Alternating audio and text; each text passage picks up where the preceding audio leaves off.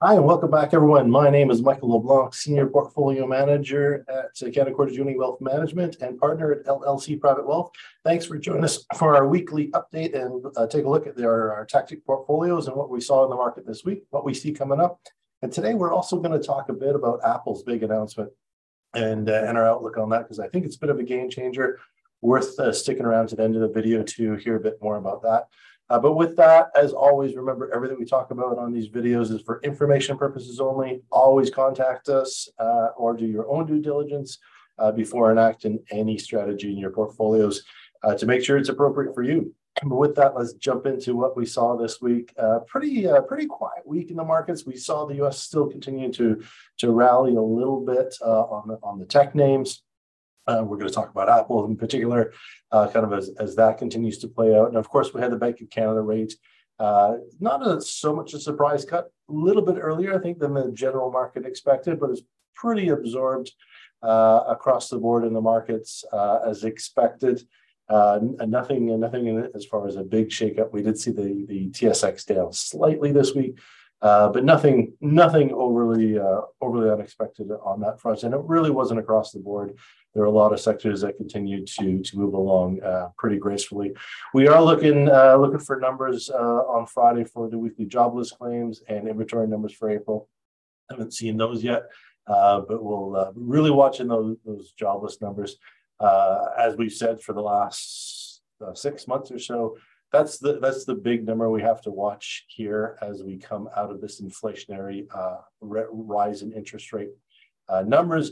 Is we need the unemployment numbers to increase, because until then we really haven't kind of gotten out of that inflation fear or that recession fear. And there's no way that the central banks in Canada or around the world can really say that inflation is not going to rear its ugly head or continue to with strength until we start to see higher unemployment numbers. So that's a big number we continue to watch as things move along here.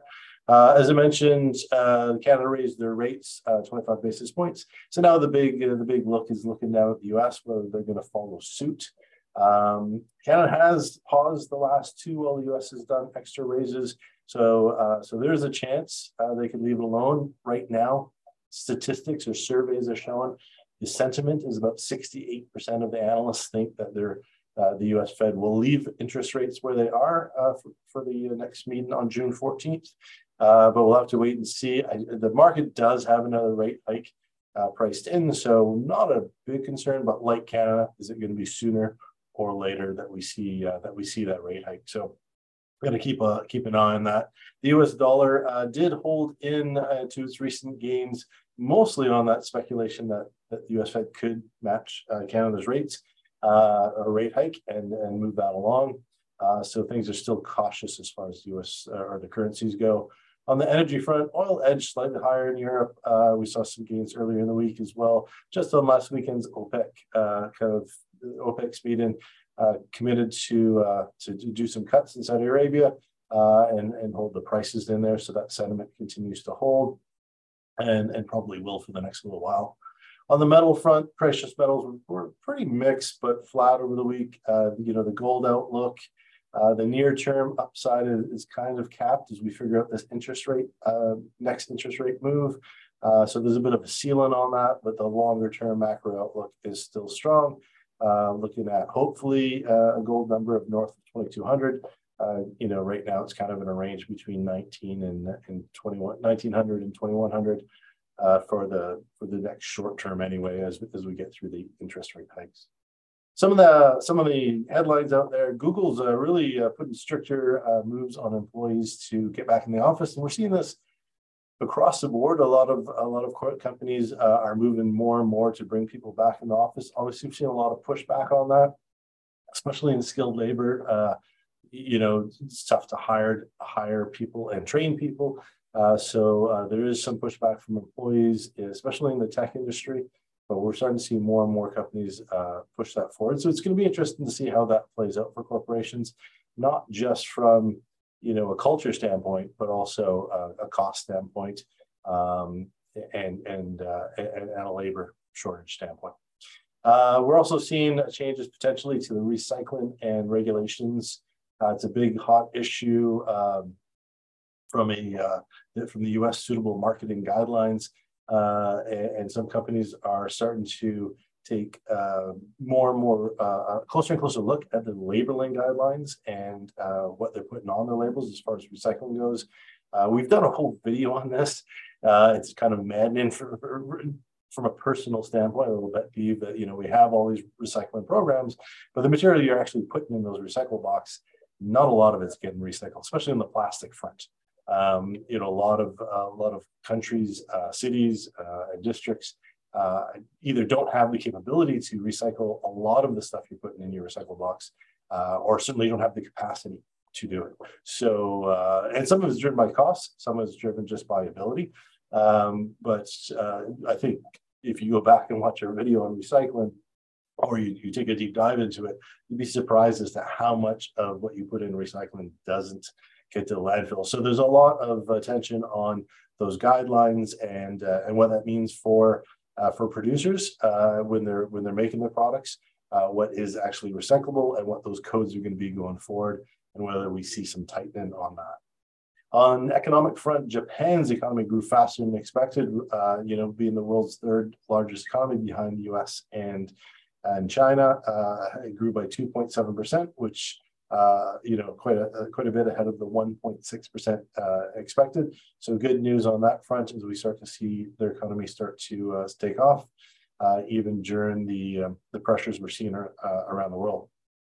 And we could also be a talent shortage in the mining industry. So one of the things we're keeping an eye on is basically a shortage of labor for the mining industry when it comes to on that skilled side. Really looking at potentially driving up those metal prices as it costs more and more to get out of the ground. And this is mostly be driven by the focus on shifting away from fossil fuels and moving towards the precious metals or the rare metals used in the electric vehicles or EVs, like lithium and others along those range. So more and more, we're starting to see engineers and design job sites, miners that specialize in those metals, higher demand and more shortage. On the U.S. political front, of course, we have the debt ceiling issues solved, but Republicans, the Republican insurgents have forced Kevin McCarthy, Speaker of the House, to cancel all upcoming votes, saying that he violated their January side agreements that enabled him to get voted as House Speaker, and they're pushing to force him to step down. What that's going to play out, internal politics in the Republican Party is only going to heat up more and more as we kind of get into the election. So overall, as I mentioned, kind of a quiet week in the markets, quiet things going on. Our outlook is still really strong. As I mentioned before, we're kind of at this tipping point of the two recessions outcomes, the soft landing or a hard landing. Honestly, I think the hard landing is the better solution. As I mentioned, just pull the bandage off, quick V recovery, pull back and a V recovery, rather than this long higher interest rates. However, the long higher interest rates isn't that bad. It does give fixed income an opportunity to outperform potentially equities, and we have focused that in the portfolios. Locking in some really great returns on the fixed income side. We're starting to see the fixed income market stabilize a lot more. I think there's some great opportunities to position there. We're going to be talking about more of those in the coming weeks. So if we do have that soft landing or a longer, higher interest rate environment, the portfolios are well positioned for that. And the companies that we do have and we have been positioned in the portfolios are also well suited with higher cash flows and strong dividend yields to go through a longer high interest rate market or a sharp recovery, as cash flow tends to be king during those periods, and it's very protective on the downside volatility. So overall, no matter kind of which path we're heading down, we're very comfortable with where the portfolios are, and looking forward to an opportunity to either continue to take advantage of the fixed income side, or add to the opportunities on the equity side of things. So now with that, I want to turn over to the side topic. I mentioned Apple announcing their new product, their headset, their AR VR headset. Now I know VR headsets have been out for a long time and isn't any kind of news whatsoever. And I think the biggest thing people are talking about around this Apple announcement is the price. Of course, Apple coming out saying about $3,500 US, so about 5,000 Canadian for one of these things. But that falls into Apple's business model, coming out with a product, a very innovative product. We're going to talk a little bit about it, but coming out early, higher priced, bringing on those early adopters, really a platform for developers. There's an app store in this thing where you can run apps. You can run your Mac computers off of it. It can be run a standalone. It can link to your computer, and you can run it virtually. So a lot of innovation, and just like they did with the phones when they first came out, they were the first to have that app store. They were first to bring in the developers to build a bunch of new apps, get an older generation. This is not a gaming device. All the other VRs have been very focused on gaming. This is definitely an application for users, for people who are working on computers, people who are doing design, people who are on the road. Really leads into that, virtual office or virtual meeting kind of environment. And by bringing in the early adopters at the higher price, and then later on, one or two generations down the road, start to bring on more of the mass people at a more competitive price, as other people, just like with the phones, start to copy that platform or start to copy that model once it starts to take off. Because when you look at this, if you go look at the videos that they've put out on these things, one of the big things, it's not just VR, it's AR, which means you can have them on and still see everything in your environment. So you can be at your home desk or your desk at the office.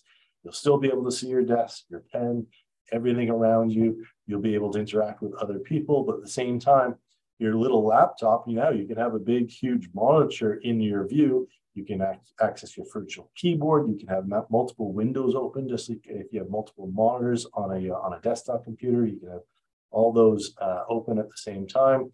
You can open apps with your hand motions. You don't have to have controllers in your hand. The technology that's built into this thing is pretty amazing if you dive into it. Some of the camera, never mind the camera technology for your view, but the camera technology on the outside that allows all this interaction, allows people without being encumbered, basically just like you would on your phone, tap on icons, open different applications, type, work, and do everything that you normally do on your computer, but do it in this virtual AR, so augmented reality, meaning you see things kind of in your vision, but you also see your normal environment. So you're not stumbling around walking into things like AR would, or sorry, VR would. It's not focused on gaming at all. It does offer like virtual meetings because it is, remember, this is an Apple product. It's built into all their features. So it builds into things like FaceTime, where you can have multiple people FaceTiming at once. You can see them, but as opposed to now when you're on your phone and they can't see, what's around, it's just kind of this one little view. It's, it's that real kind of in-person experience. And one of the other big thing they built into, and this one's a little controversial, is what people see for you is actually you. It takes a picture of you, a 3D model of you, but computer generates it on their screen, and that avatar reacts to what you're doing, what you're saying, and it reacts in the meeting. So rather than having kind of the comic or the animated version one that say Facebook was working on, they've kind of built in this real thing. So which might be a little bit creepy because it is computer generated, but I think a big step forward from where Facebook was looking at that technology. The other big feature for people is when you have videos, say videos of your kids playing and they're growing up, you can put it on and it's immersive. It puts you into the video. You can look around and kind of remember those times. So it's going to be an interesting technology. It's still very, very early stage. Obviously, the market liked the announcement. Apple's stock price taken off quite a bit. along with this 2023 tech rally. So the stock price went over 180. So we're starting to see a lot of strength in the Apple stock price. So it's going to be something to watch. It's not coming out until 2024, January 2024. But I think that was, again, smart. They've timed it to allow the developers to start to build more and more apps that work with this technology. It's a whole new iOS platform or operating platform. So the developers are going to have to make new apps or redesign the apps to work in them. So they've given them time for that. So again, I think they've done a good job from that standpoint. And as I mentioned, where I see this product really fitting in, all the other gaming ones, or the ones that have been focused around gaming, have really gone for the youth, which they've had to be cheaper. They had to be more cost effective because younger people don't have the money or the money to allocate to gaming. Whereas this is going to be kind of, your older crowd, people who want to communicate, people who want to work from home, people who want to have more virtual meetings, but not be in that VR kind of fake environment. This AR aspect to it, I think, is going to be really impressive. So something to keep an eye on.